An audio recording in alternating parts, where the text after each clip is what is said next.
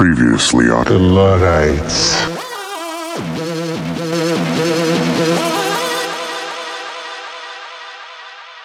And of course, Brian, I promise not to incite any violence on public figures on this episode. I'm sure.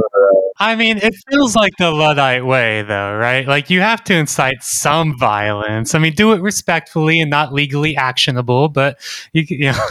Against machinery. We will stipulate against the machinery. That's right, and it is a core lesson of your book. I think it's a really good lesson. I mean, we'll get into all that. That the mistake comes when you do actually start targeting people rather than the manifestation of their will, the machinery. But before we get into the thrilling story and the lessons of Luddism, you brought up right before we started recording, Brian, it's worth really talking about that. As of our recording, the WGA has just struck a tentative agreement, right, with the studios. I'm off the top of my head, it's been like 128 days of striking, something around there. 146 days. 146. All right, yeah. I don't want to begrudge them that 20 extra days of striking. Like, that's significant. It's fucking massive. I mean, just to show how massive that is as well. So I want to talk about this tentative agreement, but I think it's worth putting in perspective how absolutely massive of a strike that is, how militant that union is, and how it got results, like real serious results against one of the most powerful blocks of capital in the US. I am going on strike. So I'm part of the National Tertiary Education Union, which covers the whole university sector in Australia, both academic and professional staff, casuals, adjuncts, and permanent. I am going on strike at my university for 2 days. We have a 48-hour strike scheduled in a couple weeks. That is the longest strike at my university in 3 decades. And the University of Melbourne, their academics went on strike for a full week, and that was the longest strike since the 80s or something like that. No, I'm sorry, that was the longest strike I think since for 100 years or something. The previous strike that won us the 8-hour workday. That was the preview. That was the 8-hour workday is an Australian innovation, and the strike. It was a massive general strike across Australia that won us the 8-hour workday, and that strike, the University of Melbourne just went on strike for a week, and that was the longest strike since the 8-hour workday strike, and so it just shows that even in a place like Australia that has a really strong trade union history and a really strong trade union presence, it's highly unusual to go on a strike. It is always the last resort, and it's highly unusual to keep and maintain a strike for extraordinarily long amounts of time. And so what we see happening with the WGA is, I mean, it's unbelievable that they would go on strike for so long. But they did it, and they won. They won a massive victory. Yeah, it really seems like that. We still don't have all the details because they need to vote on ratification and all that. And absolutely, I think this, especially in the U.S., where for so long we had sort of drifted away from any kind of proactive labor actions, like as great of a strike kind of in general, we're really being reminded that strikes work. I mean, when I was trying to get when I was part of the group organizing to try to win our very first contract at Ed and I's alma mater at Vice, it was loggerheads forever. We got recognized right away when we showed up and said that we'd all voted to form a union. So they recognized it right away. But then, as they do, they dragged out the contract negotiations for almost like a year or something. And finally, we just said enough. And we started talking about just organizing one day of a walkout. And when management got a whiff of that, and I got a call at like 10 o'clock at night, and they said, "We hear there's going to be a walkout. What can we do? Let's get to the let's get to the table. Let's solve this." Like just that little, like, just that hint of action in the air was enough to sort of really spur some movement on management side. So they are, quite afraid of that above all. And we're just seeing some, not just the writers, but UPS before them here in the States. That contract is incredible, what the UPS workers won. It's really been quite a year over here. And I think, as we'll talk about, I speculate in this column that I wrote today, that'll be coming out tomorrow, that, especially with the writers, it's very much interlinked with all these anxieties about AI, very justified anxieties and things like that. But by and large, I don't think it's any, sort of coincidence that these two things are happening at the same time, that there's this big drive towards, enterprise level automation in the air. It's for a lot of reasons that we can go into. I mean, it's just like capital's like really relentlessly trying to find ways to cut costs because it's at that point. But and workers are, finding solidarity in this fact that they're, facing the threat of automation. Immense solidarity. It's one of the things that linked the WGA and SAG together so strongly, because they're saying, like, we're going to try to automate away, background actor jobs by taking motion capture of your likeness and then using it in perpetuity. And they're like, no way. So there's like a catalyzing moment in both of those fights that kind of really made it clear that AI is something that not only is worth fighting against, but is this thing that you can mobilize a lot of people because people feel that solidarity. The whole book's about that, really, about this solidarity people feel when they're facing a top-down technological development that they have no say over, that is threatening their livelihoods. So it's just, I think it's worth the labor movement and everybody who has a job thinking about that stuff. I've noticed even lately, like a good friend of mine who created our wonderful TMK logo is also a graphic designer, but his specialty is beer labels.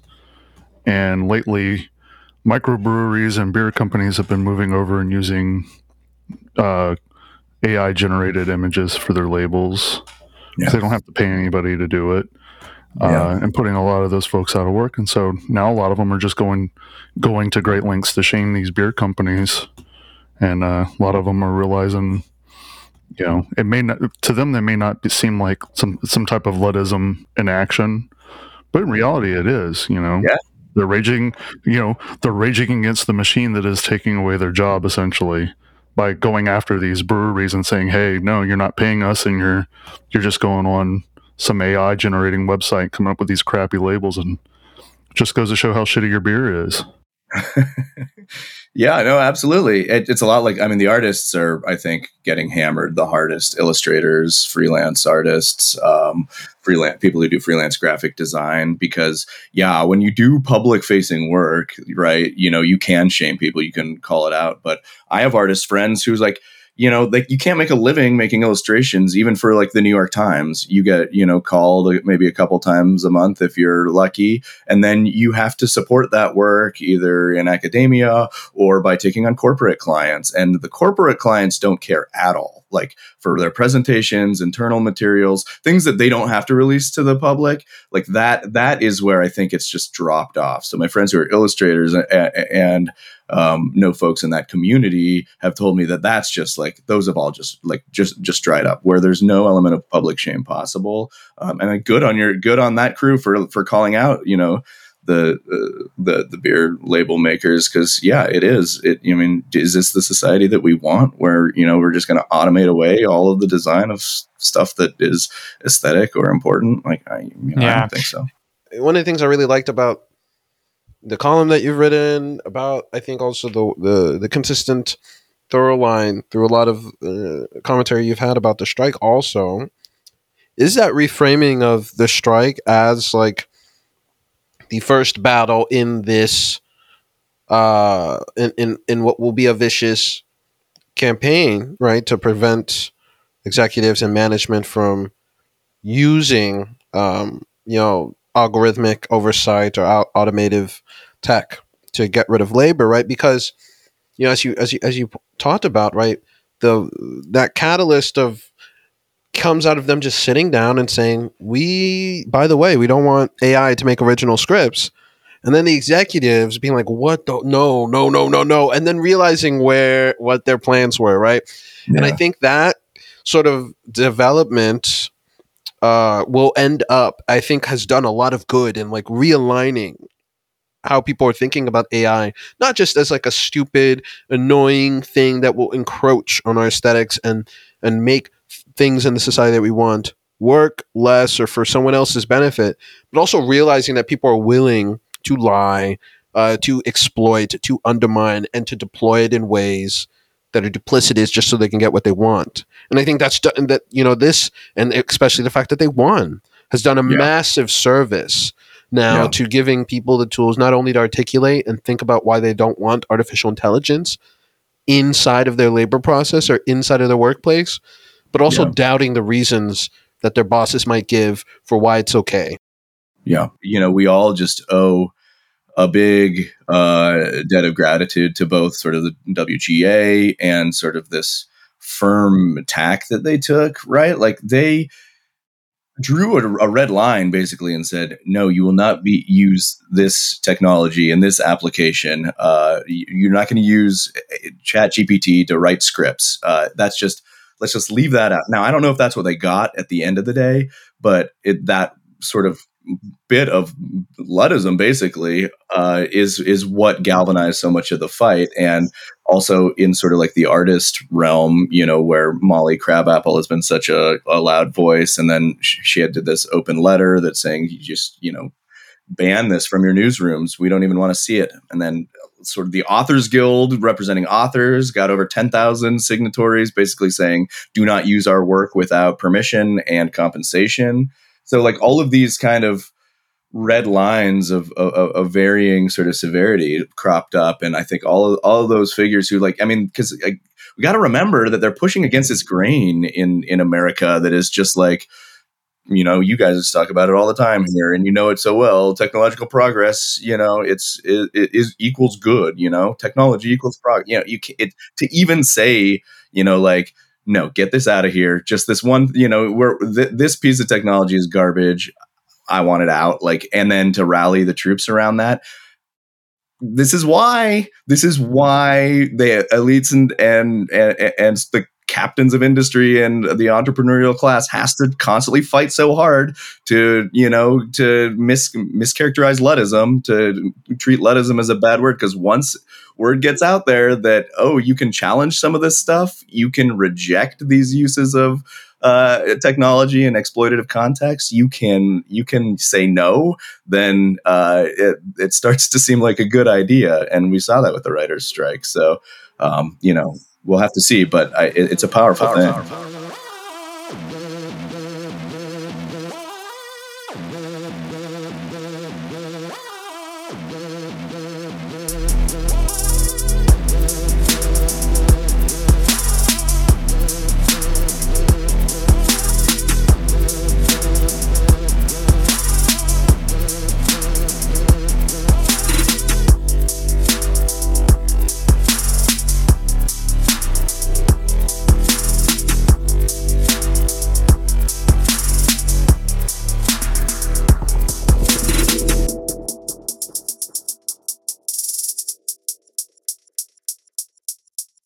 Hello, friends and enemies. It's episode 286 of This Machine Kills. I'm Jathan, joined by Ed and producer Jeremy, as always.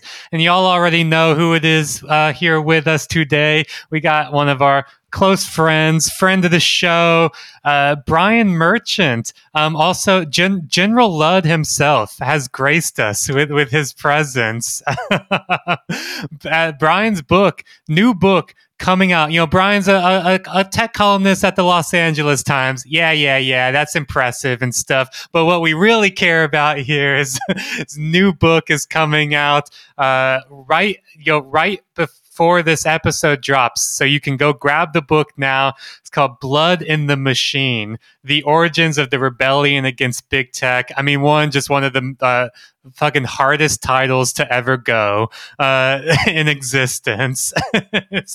I love it. But importantly for us, this is, I think, like the definitive book on the Luddites, on Luddism, on its history, on its lessons. Like, we'll get into it, but having now read first an early draft of the book, and then having read the finished manuscript, it's such a impressive piece of work, and also not what I was expecting when we were talking before, and I knew for a long time that you were writing this book on the Luddites, and we had all talked about it, and I truly was not expecting a in-depth, rigorous piece of historical narrative nonfiction. I was thinking okay, it's going to be a book about the Luddites, but really it's going to be using it as this trope to talk about things like AI or social media or whatever. But then when I cracked the book and I was like, no, this is Taylor written as a historical narrative that will soon be on HBO Max. I'm it is begging for that treatment. And I don't know. I was really blown away at what you had actually produced here. The amount of work that went into telling the story of the Luddites in this TikTok kind of way, in the journalist sense of TikTok, going through the day by day events, following different characters over the course of this, really the kind of core 18 months of the Luddite rebellion, but then the aftermath that reverberated on for years and years and decades later, and then kind of constantly bringing us back to the present day in ways that are seamlessly integrated. Brian, I mean, hands, hat off to you. Dear listeners, if you think you know what this book is, you don't, and you will be greatly and pleasantly surprised at what it actually is when you crack it open. Yeah, well, thanks so much. I mean, yeah, it means a lot from another crew of General Ludds here, right? I mean, as we know from reading Luddite history, there were who knows how many General Ludds out there. So I'm glad to be one of them. And thanks for the note on the craft of it. That really was kind of a decision I made. There was kind of a version that was a little more pedantic. I felt like, this means this and the lessons, but just as I researched and as I read on, the story is just so wild, and some of these characters who are just young men and women sort of setting out into this world that is just being just contorted against their will by the forces of technology and capital, and trying to look for a way to exert themselves and being thwarted. It just felt like it would be a missed opportunity not to try to write it out, to bring readers right into the trenches with them. So it was a real challenge, and it took a while, but I think it's something that, maybe more people than would be interested in the lessons of the Luddite kind of thing. And maybe someone who just likes history or narrative stuff might come to the Luddites. And that's what we want to do, right? We want to Luddite pill as many people as possible. That's right. Well, I mean, that's what it is, because at the end of the day, it is this extraordinarily thrilling piece of history, right? It is a real thriller in every sense of the word. So it's people who pick it up and they just want some amazing historical narrative, and then they get Luddite pilled by the end of it, But I think people are really jonesing for for Luddism. We started by talking about all the strikes, all the militancy that's growing in labor. Hot labor summer is turning into hot labor fall, and on and on. We would be remiss not to mention the UAW's sit-up or stand-up strikes, which are also just out of this world on their own. I mean, strategically and tactically, but also the sheer amount of collective organization that's gone into that, and the way they've already been able to bend the big three automakers to their will, already securing not everything they want, but things that people like, Steve Ratner, right, who was in the Obama administration and was the head of the auto industry bailout for Obama, wrote this extraordinarily bootlicking op-ed in the New York Times, being like, our economy and the election can't handle this kind of labor strike against the auto workers, and then like 2 days afterwards, all of this stuff that he was like, the automakers can't afford this, that, and the other thing. And then like 2 days later, they're like, we are willing to give this, that, and the other thing to labor. and it's like, I think people are jonesing for it. Like, we've talked before, the group of us, that every time we write anything about Luddism, you had a great Washington Post op-ed, I've written about it. I have this essay for The Conversation that gets constantly passed around and revived. Anytime Ed wrote about Luddism for Motherboard, like, people would just jump on it. Like, they were just hungry for it. As soon as they learned what it meant, they said, well, that's me. I believe that. Yeah. I mean, and that's, I think we also should mention maybe at this point that the TMK crew shows up in the book as some of the new Luddites. And part of what you've been able to do here, which is so great, is to sort of build that like sort of sustained community here. And I'm seeing it, not just that reaction, which is great every time. Obviously, TMK doesn't have the reach of the Washington Post yet. But it's sort of like nurturing this whole community that I see them come out of the woodwork, not like, oh, that's interesting, Luddism, but it's just like, yeah, I'm a Luddite. Like, yeah, so after that Washington Post op-ed came out, a bunch of Cato Institute goons started like, bandying about their like their cartoonish version of Luddism. We're like, well, they wanted to stop progress in 1811, and what would it have looked like if that happened? You'd all be, wearing, a dirty old sweater. It was like, what? Just completely just made up out of whole cloth. But I didn't even really have to. I wasn't like, get them boys or anything. I think Ed, you didn't. You went after him too. Miles, like everybody, like just kind of in their mentions were like, you are full of shit. And it was just very gratifying to see that it was not something that was like surprising to a lot of people. A lot of people already know, like they already are aware, they already self-identify as Luddites. And in fact, a little tidbit I'll tease here. I've got a piece coming up from the Atlantic too. That's basically, it started out as like adapted stuff, but it ended up just being all new interviews with people like Molly, who I already mentioned, who are now self-identifying as Luddites. And I talked to like Adam Conover from the WGA, and they get it now. They get it in a way that would be unthinkable 10 years ago.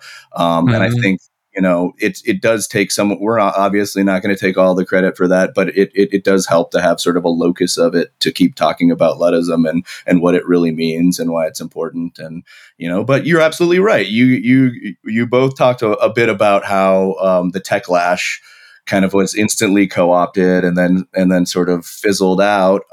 But it gave people sort of at least an inkling of what they wanted, which is a politics of actual refusal over the worst impulses of Silicon Valley, of actual Luddism, of actual, thinking about what a democratically led system of technological development would look like, something that was actually equitable, actually beneficial to people, not that can just be waved away with an oversight board or whatever.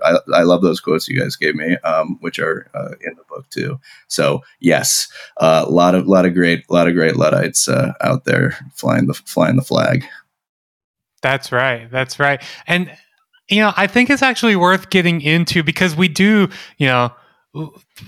we do talk about Luddism both as this like very historically grounded ideology, right? It is a politics of technology. It's a politics of refusal. It's a politics of labor. And it's a politics against capital. And it is grounded in this kind of this movement, right? And so like while we do talk about Luddism in its historical grounding and kind of reviving and rediscovering the true meaning of what the Luddites are, it's actually very rare to see anything or hear anything, whether it's on a podcast or on an op-ed, that really spends the time to do that like historiography of the Luddites, beyond being like, this is what you think they are, but that's not what they really were. But like, I think this is the real value of your book, is that it amasses so much of the original,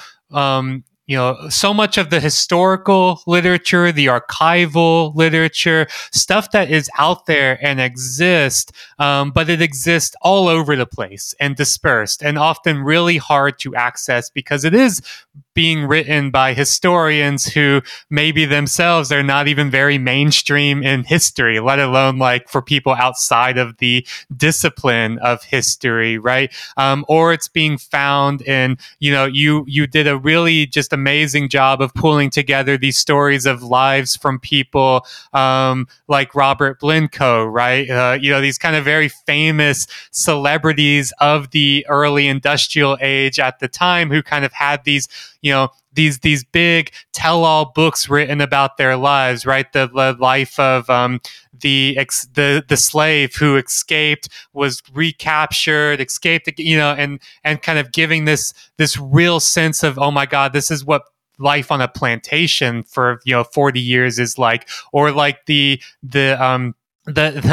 orphan who was working in the satanic mills for decades, and then had this life story, kind of this expose of his life told and published, and became this massive hit, and became a major influence for Oliver Twist, right? Like the most famous orphan of them all. And you do a really great job of assimilating all of this different all these different historical texts to tell the stories of these people, because at the end of the day, while we treat them as totems now, the reason why we don't know that history, why we don't know the names of people like George Meller, for example, why we don't know these the events of the time, is in part because of the way that like that history has been erased, because it's not the history that capital wants to tell. And so these people who should be folk heroes, we should be learning about them in our social studies classes in elementary school, in the same way that we learn about Paul Bunyan or Johnny Appleseed or something like that. We should be learning about these folk heroes, but we don't, and we know why we don't. But I think could we actually do some of that real grounding of it in the history, beyond treating the Luddites as a politics or as a totem, but actually who are they? Who were they? How did this all start? Because it's not like one day somebody just picked up a hammer and then it was like off to the races. Like there's a lot more going on, and I think your book also shows as well. This was not a little group of like ruffians, right? Like a little like friend group who were going around. So this was an extraordinarily militant and massive and organized militant in the sense of like they had actual like military discipline in their organization. So could you lay that groundwork of who they actually and truly were, how the Luddites are even more than we self-proclaimed Luddites even know of them today? Yeah, and they, and their actions, go further than what most of us would advocate today too. But yeah, I mean, they brought England to the brink. They really did. It was a lot. People were describing it as in terms of like a civil war breaking out in the industrial district. There was, well, we'll get to it in a second, but. So yeah, the Luddites were cloth workers, artisans,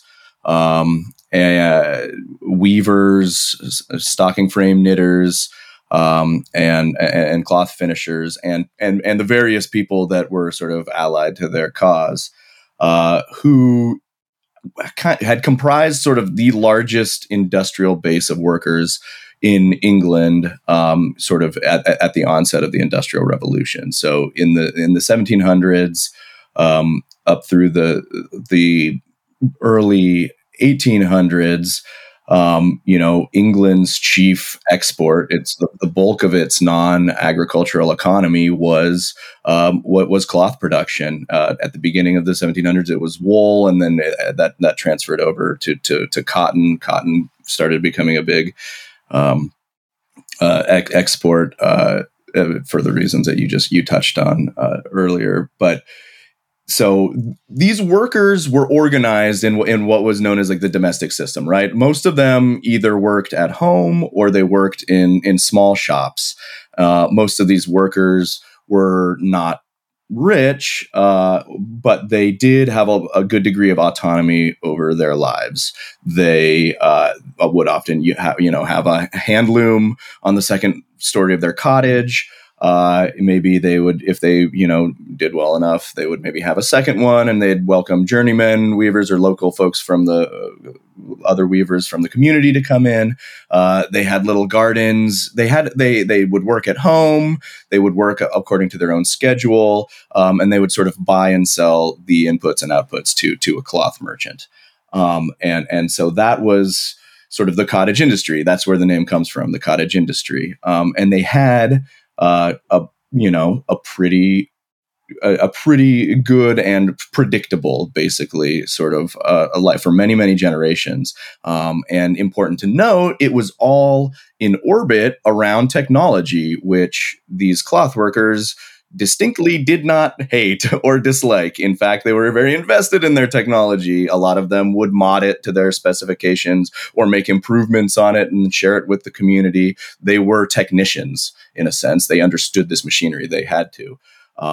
So what happens is, you could go the long or the short of it, but basically, Adam Smith and the laissez-faire proponents come onto the scene, and this ideology looks very attractive to a lot of the elites of the day, some of whom have access to a lot of capital, and prior to the publication of the great works of Dr. A. Smith as the working men who hated him of the time, there was sort of a natural system where people would pay fair price.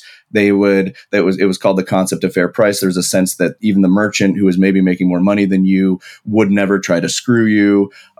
You would have arguments over how much work you put into something but you could usually figure it out, and it was all fine. What happens is when ideology, sort of free market ideology, enters the picture, you start to get a shock troop of industrialists who get really keen on sort of building the institutions that look like what would become the factory, dividing labor to maximize the profits that they can get. So sometimes they use newer machinery that has been more recently invented, but it's almost immaterial. Sometimes they use machines that have been around for a while or used to a different purpose, and they start to do what today we know as automation. And they start to automate jobs that had not been automated, whether because it was not possible to, or whether because it was just seen as taboo, or sort of detrimental to a community to do so. They start to embrace under the auspices of free market fundamentalism, basically. They really kind of feel like this has either given them cover or they really buy it and they think it's virtuous. So automation starts picking up pace, and a lot, even that is sort of protested by the workers. It's illegal to unionize. There are laws on the books called the Combination Act. So the workers cannot legally collectively bargain for better conditions. So as you see automation ticking up and they're pushing the prices down that they offer, the industry at large, that means that weavers, the rates that they make for a garment also start turning down because now they're competing with the machinery. Now the entrepreneurs are also, just like imagine Uber or Lyft today, they're blowing through all of the regulations and laws that are on the books that have governed the trade for a long time. So the weavers and the cloth workers petition Parliament to sort of get them to follow the rules or to give them a minimum wage, because basically this elite group of capitalists are profiting directly at their expense. That's important too. You set up a factory outside of town, you undercut the working people. You're doing it very explicitly. Everybody knows you're doing it, and you become hated in that community if you violate the bonds enough. Some of these more ambitious entrepreneurs just didn't care. And so it gets to the point by, after the end of the first decade of the 1800s, the weavers' pay has tanked, like fallen by half. They can't feed their families in some cases. They're risking, starvation in some cases. Other sort of areas that of the cloth trade that have not been automated yet, they recognize that this is coming for them too, or they recognize that it's that they need to stand in solidarity with the other workers. So after all that petitioning, all that peaceful sort of protesting, all that sort of appealing to the industrialists, which they do, say, let's just work this out. Let's figure out a way forward where it's not just a handful of people benefit and everybody else starves, because that's no way to conduct a society. All that fails. There's a huge economic crash, because England outlaws trade exports to their biggest markets as part of sort of a trade embargo on the war on France. And then they have a bad harvest. So basically, it's a perfect storm, and the entrepreneurial class starts recognizing this as a chance to even step up the automation even further. And with that, that's, enough is enough. And the Luddites emerge. They rise up in 1811, and they begin conducting the campaign that they're famous for. And it's not reactionary. It is very well organized. They had planned for this, as you said. Many had a lot of knowledge about how to sort of conduct at least a small military campaign, because they were often, many times, veterans of the war against Napoleon. And they would send a threatening letter to a factory boss, and it would say, "We understand that you have 200 of the obnoxious machines." They didn't care about the ones that weren't obnoxious to them, that weren't that weren't concentrating profits in the hands of a few elites at their direct misfortune. So if you take them down, we'll call it good. If you do not, you'll expect a visit from Ned Ludd's army, or from General Ludd. And it would be signed Ned Ludd, who's this avatar that they probably made up, or maybe was a folk figure of a boy who had smashed his frames, his master's frames, after he'd been whipped for not working hard enough. And so they use this nom de plume, Ned Ludd, General Ludd, King Ludd. And if those factory owners don't take down the frames, sure enough, they show up and they smash just those machines. They'll hold up the overseer at gunpoint or sneak in through the windows. And then they'll say they better stay down, or we'll come back and do the whole place. And that opens up a huge eruption of activity. The tactic proves wildly successful. A lot of the other entrepreneurs and factory owners restore wages to what they were paying before the automated machinery, say, okay, raise the white flag. Other ones don't. other industrial districts. It starts in Nottingham. Realize that that they can use this system to carry out tax against the factory owners in their own districts. So without any central organizing really going on, there's probably some communication, but not a ton.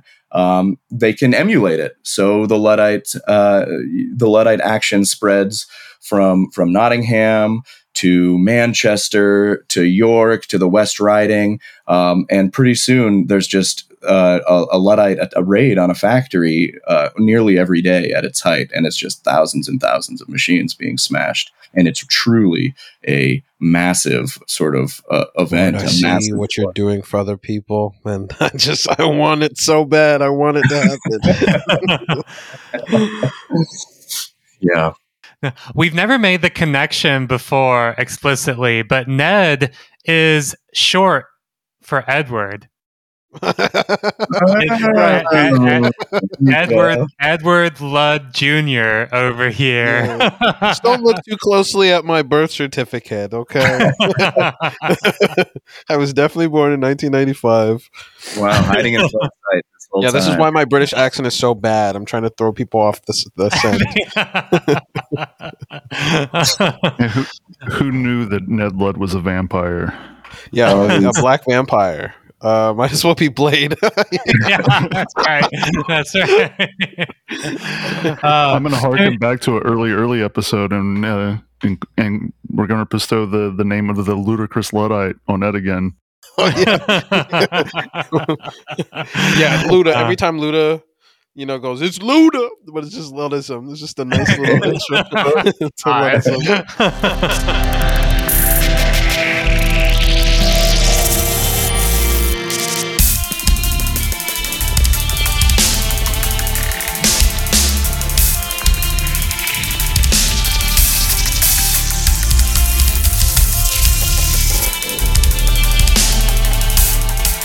It's such an extraordinary history. Like learning the true extent of it as well. That and they were folk heroes. People loved them. People loved the Luddites as well. This was not a time where they were seen as an out of control gang, a plague on society or something like that. No, they were seen as these as folk heroes of the age, like contemporary folk heroes. People supported them. People loved them. People were eager to take the oath to become a Luddite. They were like Robin Hood of the day, and in fact, I point Robin Hood and Ned Ludd. They were from the same district, the same sort of tradition of descent. It probably was. There's some relation there when the name was made up. They had some idea of what they were doing. And it absolutely, they had songs sung about them. There's General Ludd's Triumph, which was a hymn that was one of the songs that even survives today. That you can find the lyrics, and they embraced by Lord Byron, who uses his very first speech in the House of Lords to defend the Luddites.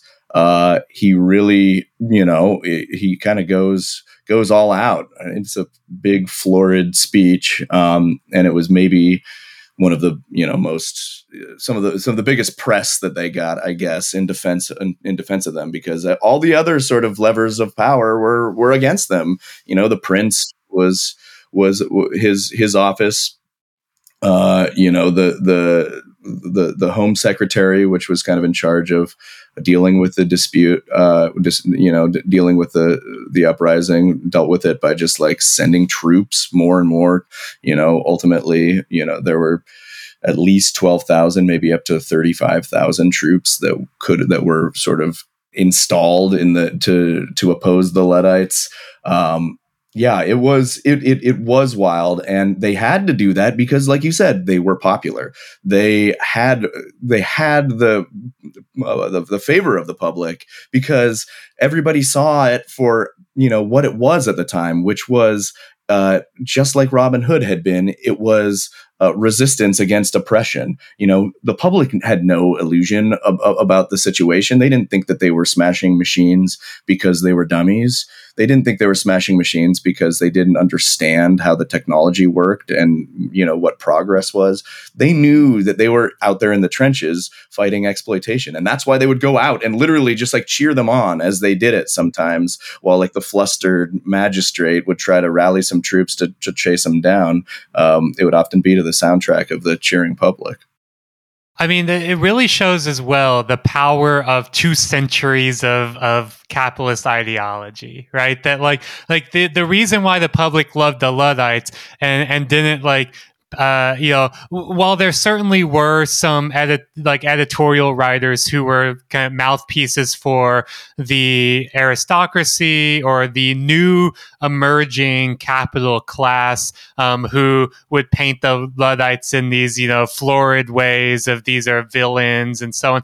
That was extraordinarily rare. It was really only truly the people who were like trying to be mouthpieces for propagandists, explicit propagandists for capital and for the aristocracy, who would say that the public they didn't have the ideological scales over their eyes. They didn't have 2 centuries of being told that technology is inevitable, it's progress, there is no alternative to capitalism, entrepreneurs are God's bestowed a gift to us, and innovators are the closest thing to profits, that all of this kind of bullshit that we take it for granted, or you have to do so much work to disassemble it. But these people didn't have any of that. They were free of the ideological burden of kind of this pro-capital, not just pro technology, but pro technology in the very specific ways that capital decides it's valuable to build and use technology, right? Like they were free of all that, which allowed them to see the Luddites for who they were, what they were. And I think the really important thing, and you really emphasize this in the book, and I love this, that it's not just that they were not anti-technology in this wanton way, right? That they were, I love the way you say, they were these skilled technicians themselves. It was, they weren't against innovation. They were against these specific uses of technology. The obnoxious uses are the ones that are harmful to the commonality. But also what the thing that they were really focusing on, and this gives even more, I think, leverage to the idea that this was truly an anti-capitalist movement, is that the technology they were actually smashing when they were smashing the frames was the technology of the factory. The factory system, which is universally seen as, it's not just a kind of anomalous piece of poetry that's lasting, describing them as these dark satanic mills. Like that was the universal perception of these factories, was this is where the devil does his work. And if you can escape it or destroy it, then it is your obligation to escape or destroy the factory. It was already clear then. I mean, perhaps more clear than, like you're saying, they didn't have the ideological blinkers on, where, after 2 centuries later, we're taught that, oh, well, there's a lot of bad stuff during the Industrial Revolution, and some, poor children got treated badly, but it was all, along the road to progress. And, we should be thankful for all of the technological bounty that we have today. No, like they saw the factory rising as these like monuments of immiseration.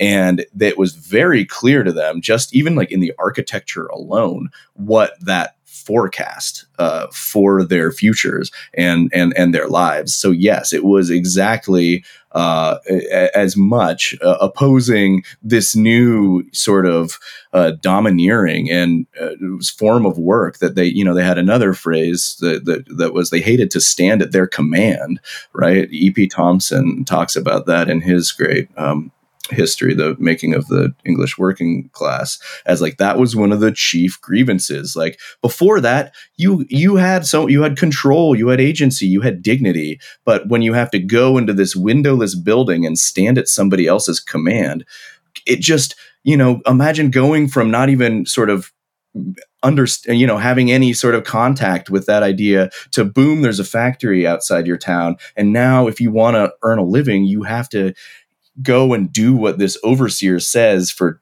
11 hours a day, and he tells you when you can take a break for lunch and when you can piss. And it's just such a brand new sort of just invasion into the community as they knew it. They were fighting that tendency too. And that's another reason that even the people whose jobs stood to technically benefit from the Industrial Revolution, like colliers and coal workers, steel workers, they marched with the Luddites because they saw this just entire mode of work that was being imposed on them, factorization, and all of the suffering that came along with it. It was already starting to leak out how bad factory work was, especially for the people who had to endure it. A lot of children, unskilled workers, migrant workers, people who were vulnerable people, and they just get chewed up and torn up by the factory. And part of it is the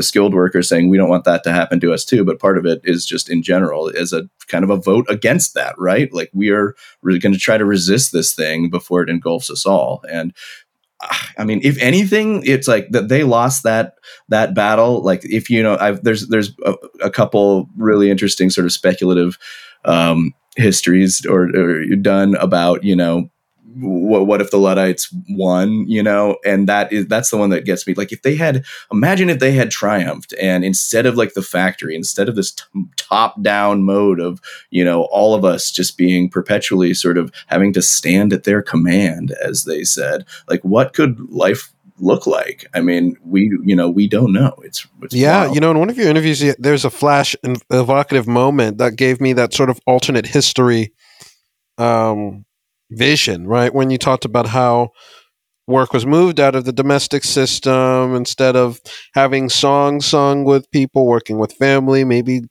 going through gardens, it's instead now into these like fucking hellish cauldrons where the devil lives, and you get to have the privilege of being forced to work on command, or else you starve for 8 hours a day, right?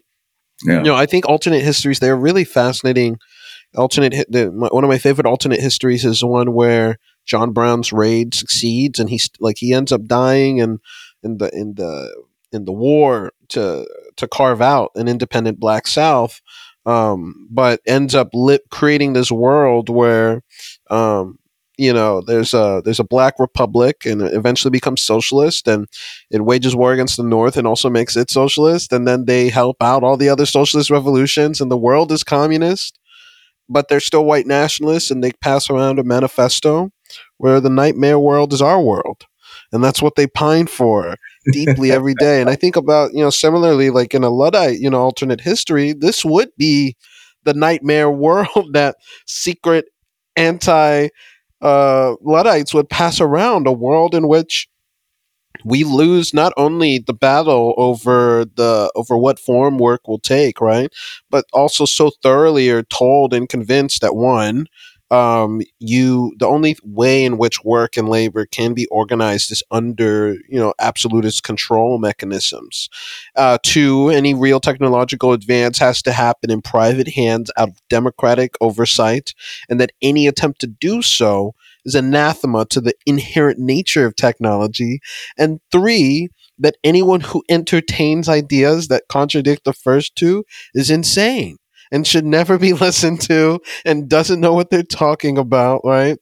I think that's also one of the reasons why I really have loved and loved seeing people's reactions, especially on the eve of the publication of the book, because while that we are in the nightmare scenario, it is really hopeful and optimistic, or it raises optimism in me to see people only really need to have those those connections made between now and then to be like, oh, I get it, or to have that struggle with the Writers Guild and be like, oh, I get it.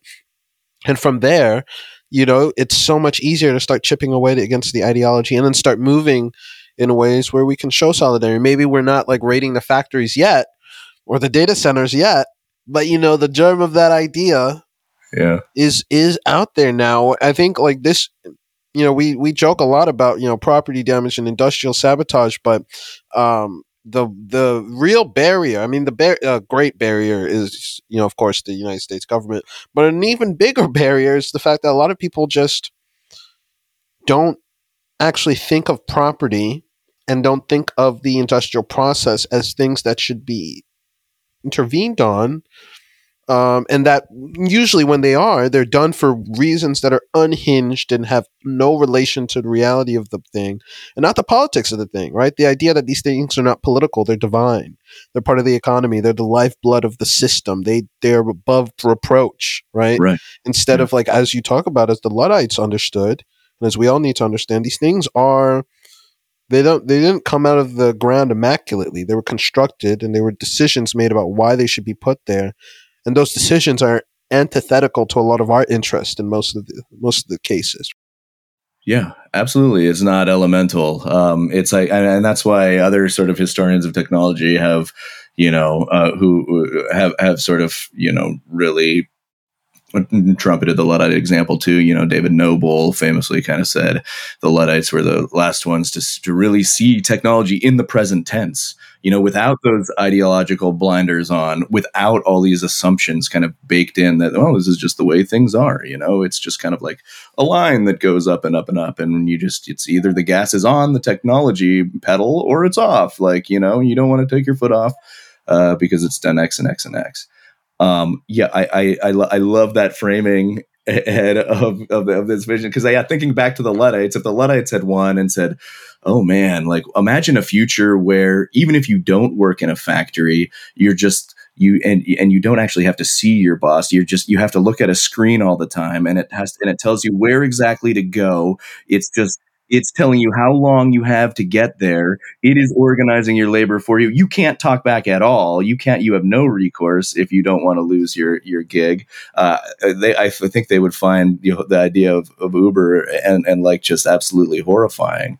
And I think that the Luddite, that's the story makes pretty clear why, and it helped clarify to me at least, just how granular the decision-making process is, how much say that we can and should have over how technology might be developed, and how it can be used to organize, a work or just collective effort in different ways. And there's just so much potential that's going untapped because we keep, I know, Ed, as you are a fan of pointing out, quite rightfully so, just we keep putting a tiny sliver of the populace with the same kind of traits, just extremely rich, old white dudes mostly, but Silicon Valley guys, they just are making the decision about how technology gets rolled out. And we have our choices to respond to it and to try to play rearguard action all the time. It's just in the day of the Luddites, it was, these lords and sort of ambitious entrepreneurs who are able to sort of bend the ear of the lord or the magistrates or the bankers, or you already had, and then sort of build these factories and kind of force people to work in them or go hungry. And today we have venture capitalists who just dole out, say like, okay, we deem you as worthy of building the next app that's going to decide how people work or how they're surveilled while they do their tasks. And here's, $2 billion, you go build it. And then we're just constantly having to respond as a public to that. I mean, and both of your work has pointed out how it's just folly to think that, voting with your wallet or something like that is any kind of a response that could counter that, because it's not, it's just, especially in the case of, Uber and Lyft and the gig work companies, they were just propped up for so long by such large venture capital war chests that there was, consumers were basically helpless. The workers were basically helpless. And now we've got this new mode of work entrenched, and we kind of have to deal with it. We have to fight back. We have to do Luddism. Yeah, I mean, this is the real innovation of Silicon Valley, is innovating their way around the problem of consumer demand and people actually wanting the things that they build. They say, well, if you have enough money, then you can force your way through the barricade of people trying to vote with their wallets. And I think as well, if we take seriously as well the kind of the alternative history hinge point of the Luddite rebellion, it's not just that it was like we're pointing to a mass uprising of labor that was focused on the machinery of capital. It's like, yes, of course, like all of that seems like, okay, well, that's a great chance. What's the hinge point here? But it's also because like the Luddite rebellion, as we've been talking about, it's really worth emphasizing. It didn't just emerge randomly. It was a direct response to emerging conditions at that time. Like a lot of new stuff was happening in terms of the organization of the political economy, the organization of who has power and capital and who doesn't, and how those things are kind of merging together in new ways. And so, to be more specific here, it's not just that it's the origins of the factory system, right? Which is major, right? This is a response to the factory system, which goes on to organize the entire like capitalist production system. It's also the fact that, as you said, it's like, this Smithian ideology of laissez-faire and free markets is starting to have a real hold over people. But it's also, in addition to that, it's also the idea of entrepreneurship is really new at this time. The idea, like an entrepreneur or an entrepreneurial class or entrepreneurship as an act, like these are really new concepts. And you talk about this in the book. It comes from, the French for adventurer, right? So these are like adventurer capitalists. But the idea that you would do. I like that one, or undertaker. Yes, right. They're the undertakers of capital, exactly.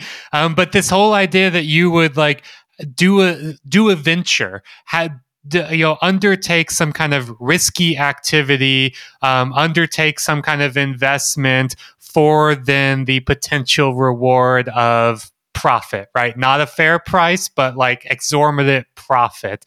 This is new. And in addition to that, this is the squashing of the Luddites, the Prince Regent, and the Home Office. The Home Office is also a new concept at this time as well, that you would have a whole kind of government department that's overseeing the domestic affairs in this way, and that it would have these extreme policing and surveillance powers.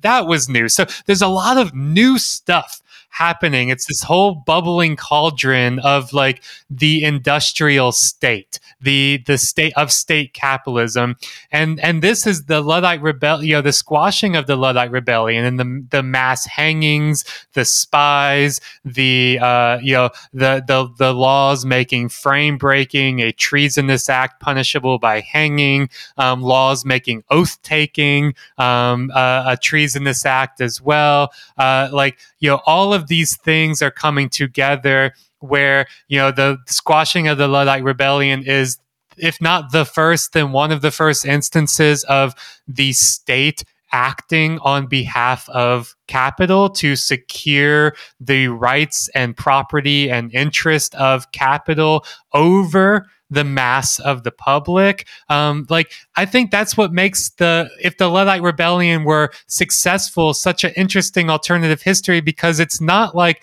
oh, what if they were successful and then we were all smashing the technology? It's like, no, if they were successful, it would have meant overturning everything that structures society for the next 200 years, the factory system, the idea of entrepreneurship as the most supreme calling that you can answer, the idea that the state should act on the behalf of capital, on and on and on. Like all of that stuff is new at this time. It's all coming together. The Luddites were directly responding to these new emerging political economies and material conditions, things that we now take for granted as eternal. It's always been that way, and it's never been differently. But no, 200 years ago, it was being born, and people were saying, "I don't like this. I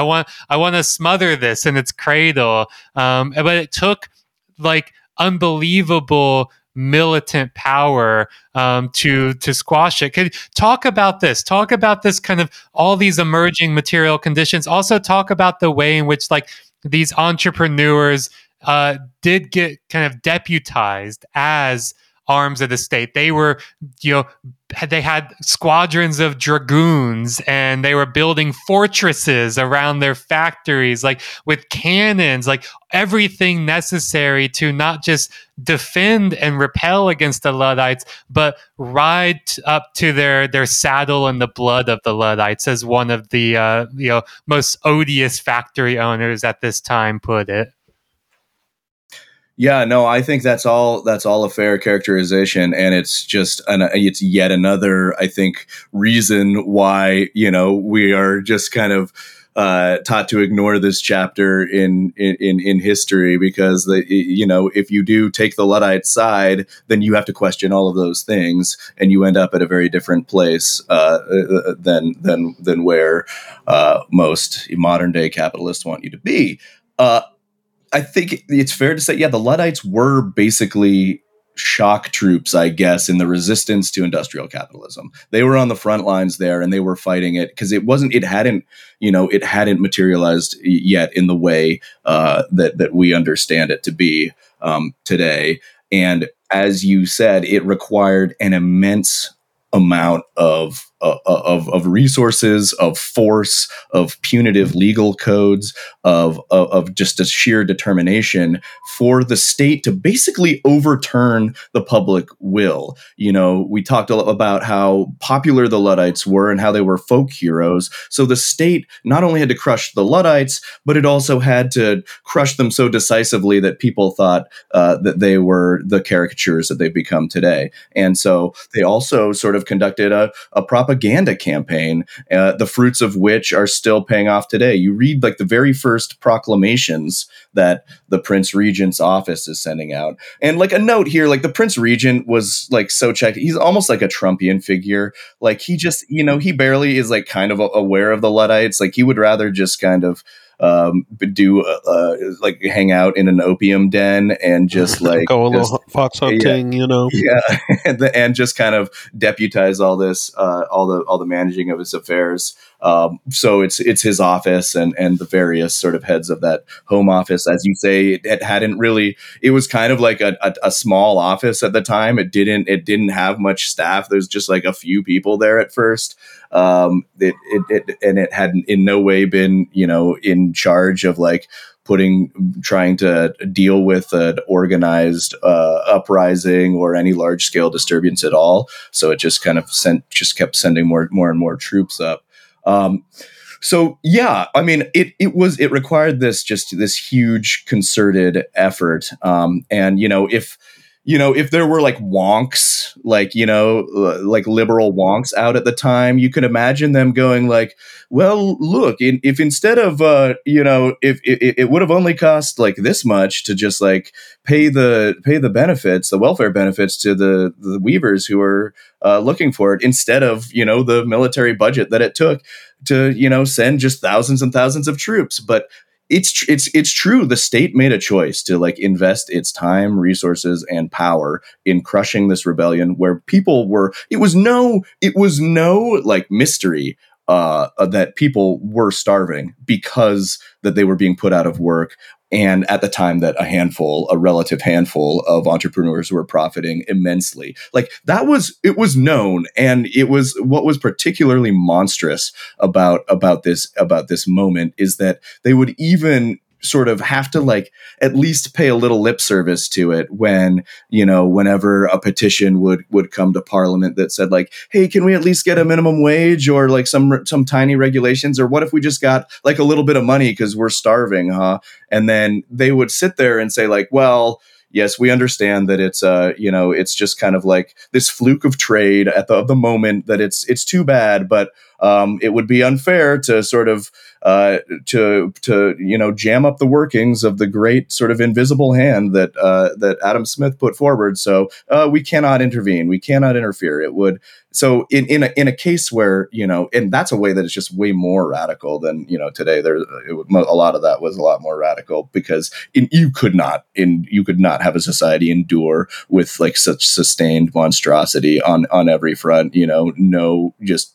no assistance to just thousands of starving people, even when it was clear the cause. So yes, a tremendous effort. And I think at one point I point out that like where they had stationed the troops, that was, you can almost kind of imagine it, if to keep up our speculative history framework, which I'm loving. You can look at that as like those warring sides where like the districts where the Luddites were working on one side, and then you had the troops garrisoned between them and the factory, kind of just trying to safeguard this emergence of the industrial system. And the battle lines were drawn basically all over wherever the Industrial Revolution was taking shape. When you look between then and now, what... I think we see similarities between some of the struggles that we're facing, but also we are in a position that is in some ways worse, in a lot of ways worse, in that, we lack the sort of, folklore, history, practice, ideology, solidarity, even honestly the room to do the things in, right? Partly thanks in part to the surveillance, both of the state and of each other. So, I mean, I think with people accepting and adopting the Luddite, POV and framework for thinking through things and understanding the technology and the world around them and the political economy of how it gets rolled out, what do you think are some of the steps that happen next? I mean, do you feel like, whereas in the past it might have been partly because of the lack of democratic institutions, it had to be pressure from the masses, that today there's also room or opportunity for this Luddite POV being incorporated into the legal infrastructure, to the political framework? Or do you think it has to return to the roots, and it really does come down to a question of like, will people rise up and in one way or another apply the same sort of pressure, the same sort of, massive action that would, yield concessions from these tech titans and these entrepreneurs? These bosses? Yeah, I think, as Gavin Mueller, a great Luddite writer and scholar himself, he pointed out in his review of my book, which is, I can't believe they had him review my book for the New York Times. That was cool. They did. I loved it. Oh, I didn't see that. I missed that. No, yeah, he reviewed it. It was really good. Hell yeah, that's amazing.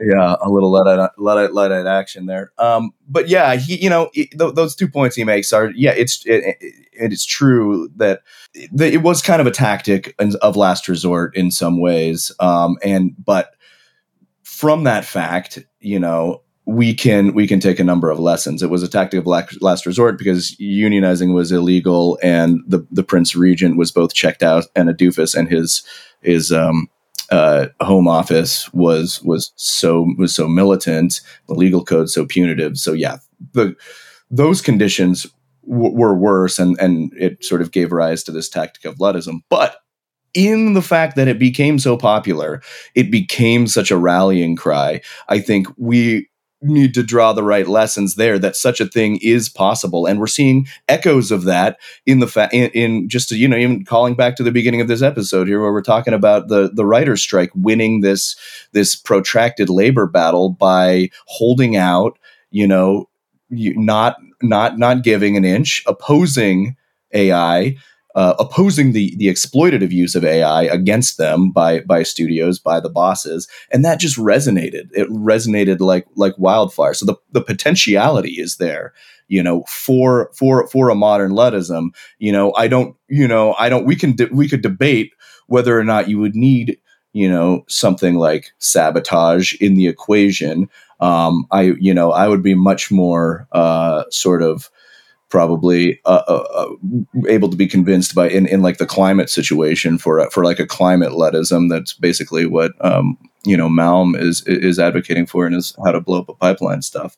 But we really should do so much more to sort of embrace and sort of really just streamline the Luddite ethos, because we now not only have a demonstration of just how powerful it can be, how popular it can be. People sided with the writers over the studio heads by like astonishing margins. It was like 72-19 in favor of the writers. And I think a large part of that equation is because a lot of people are feeling this anxiety over technology being used by their managers against them in ways they have no say over. And they feel like their identities are at stake, their jobs are at stake, their ability to earn a living is at stake.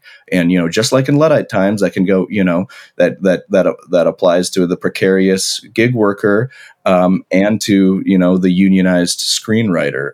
So they had power. That's how they were able to mount this resistance. They were well organized and they had power, and they were able to sort of broadcast a mythology a little bit. All three of those things are important. I think on a larger scale level, we also need to start thinking about ways that we unskew the mode of technological development so that it's not so heavily favored toward just a tiny elite. That's why I'm so I'm so amenable to your writing about abolishing venture capital, and trying to find ways to just strike at that piece of it too, because it's I don't think there's going to be one silver bullet, because we have such a mountain to climb. But like you were saying, there's never been more hunger for this than before. Labor is gaining power. There's such a large corpus of technological criticism that people are willing to sort of dig into, and it's just becoming a much easier, as you said, Ed and Jathan, I think, at different points in our conversation, to sort of get people to draw these connections and then put them into action. It's an interesting time, right? There's a lot stacked against the worker, but there is a lot of space, to push back right now. There's a lot of room for some maneuvering here, and there's ample opportunity to reach for those hammers, proverbial or otherwise. Mm-hmm. I know that's right. In the past, we've had conversations about how do we talk to people about Luddism, and I think the writer strike, the Screen Actor Guild strike, is a good like talking point, quote unquote, like water cooler talking point about like implementing, showing that Luddism actually works. And I'm talking in the sense of like forced technologies, like technology watching you work, or keystroke monitors, things like that. Things that take away just a little, like bit by bit, a little bit of our privacy. So it's not just artistic; it's technology creeping in every possible way into our life, and it's just it's a gateway to talk to people about it. Yeah. I mean, there is just more and more of these gateways. With the UAW strike now, you mentioned as well the huge public support with the WGA and Screen Actors Guild. The same with the UAW. There's 70+% support for the UAW versus the automakers right now. So there's a mass swell of public support that people are standing with the workers and understanding. And UAW, same thing, right? Like Sean Fain's making speeches, and behind him is a placard or poster that's about resisting automation and its impacts in the factory, right? And so it's like it's there are just more and more of these opportunities, and And I think it's also, your book is coming at the ideal time. It's dropping at the ideal time. And, and I think, for people listening, you gotta go pick up Blood in the Machine. It is so much more than what we've talked about here. It's so much more than what you think it is. It's so much more than what we've talked about on TMK. Like it is truly a book that is necessary for understanding not only the Luddites as a politics or as a totem, but the Luddites as a potential, like really truly understanding the potential that Luddism has embedded within it, and that they were once able to succeed and can rise up and succeed again. And so go pick up Blood in the Machine, immerse yourself in its gripping and thrilling narrative. You'll get riled up as you read it. I know you will. And I also want to point as well, you talk about, there are times to pick up the hammer, and one of those times is the Luddite Tribunal that you, Brian, have organized. There's an all-star lineup of people at the Star Bar in Brooklyn, New York, later this in October, where I will be there in spirit.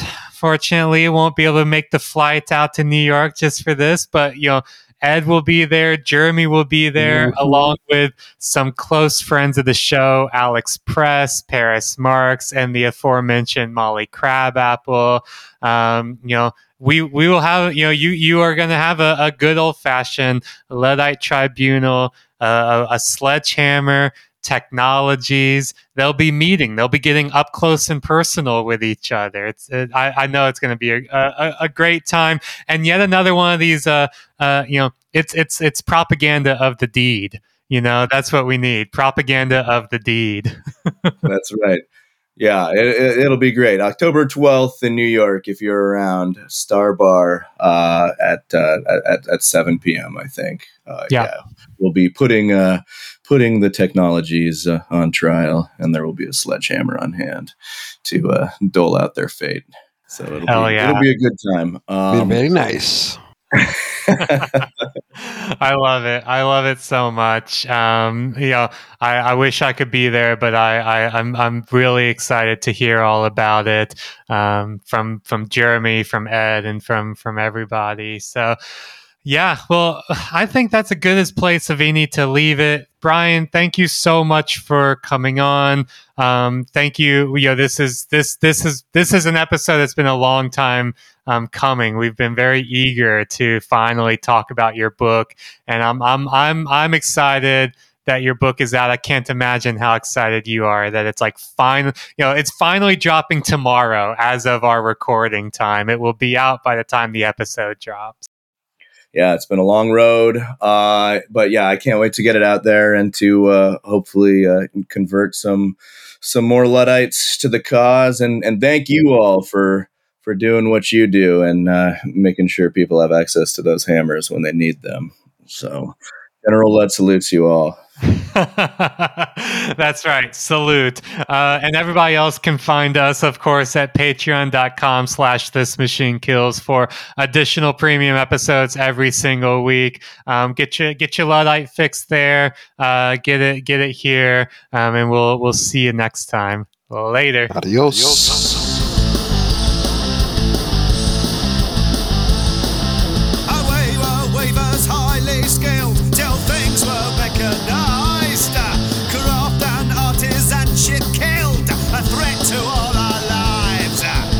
Machines meant the workforce shrunk. You think you'd see us settle? When bosses said let's chunk each punk and replace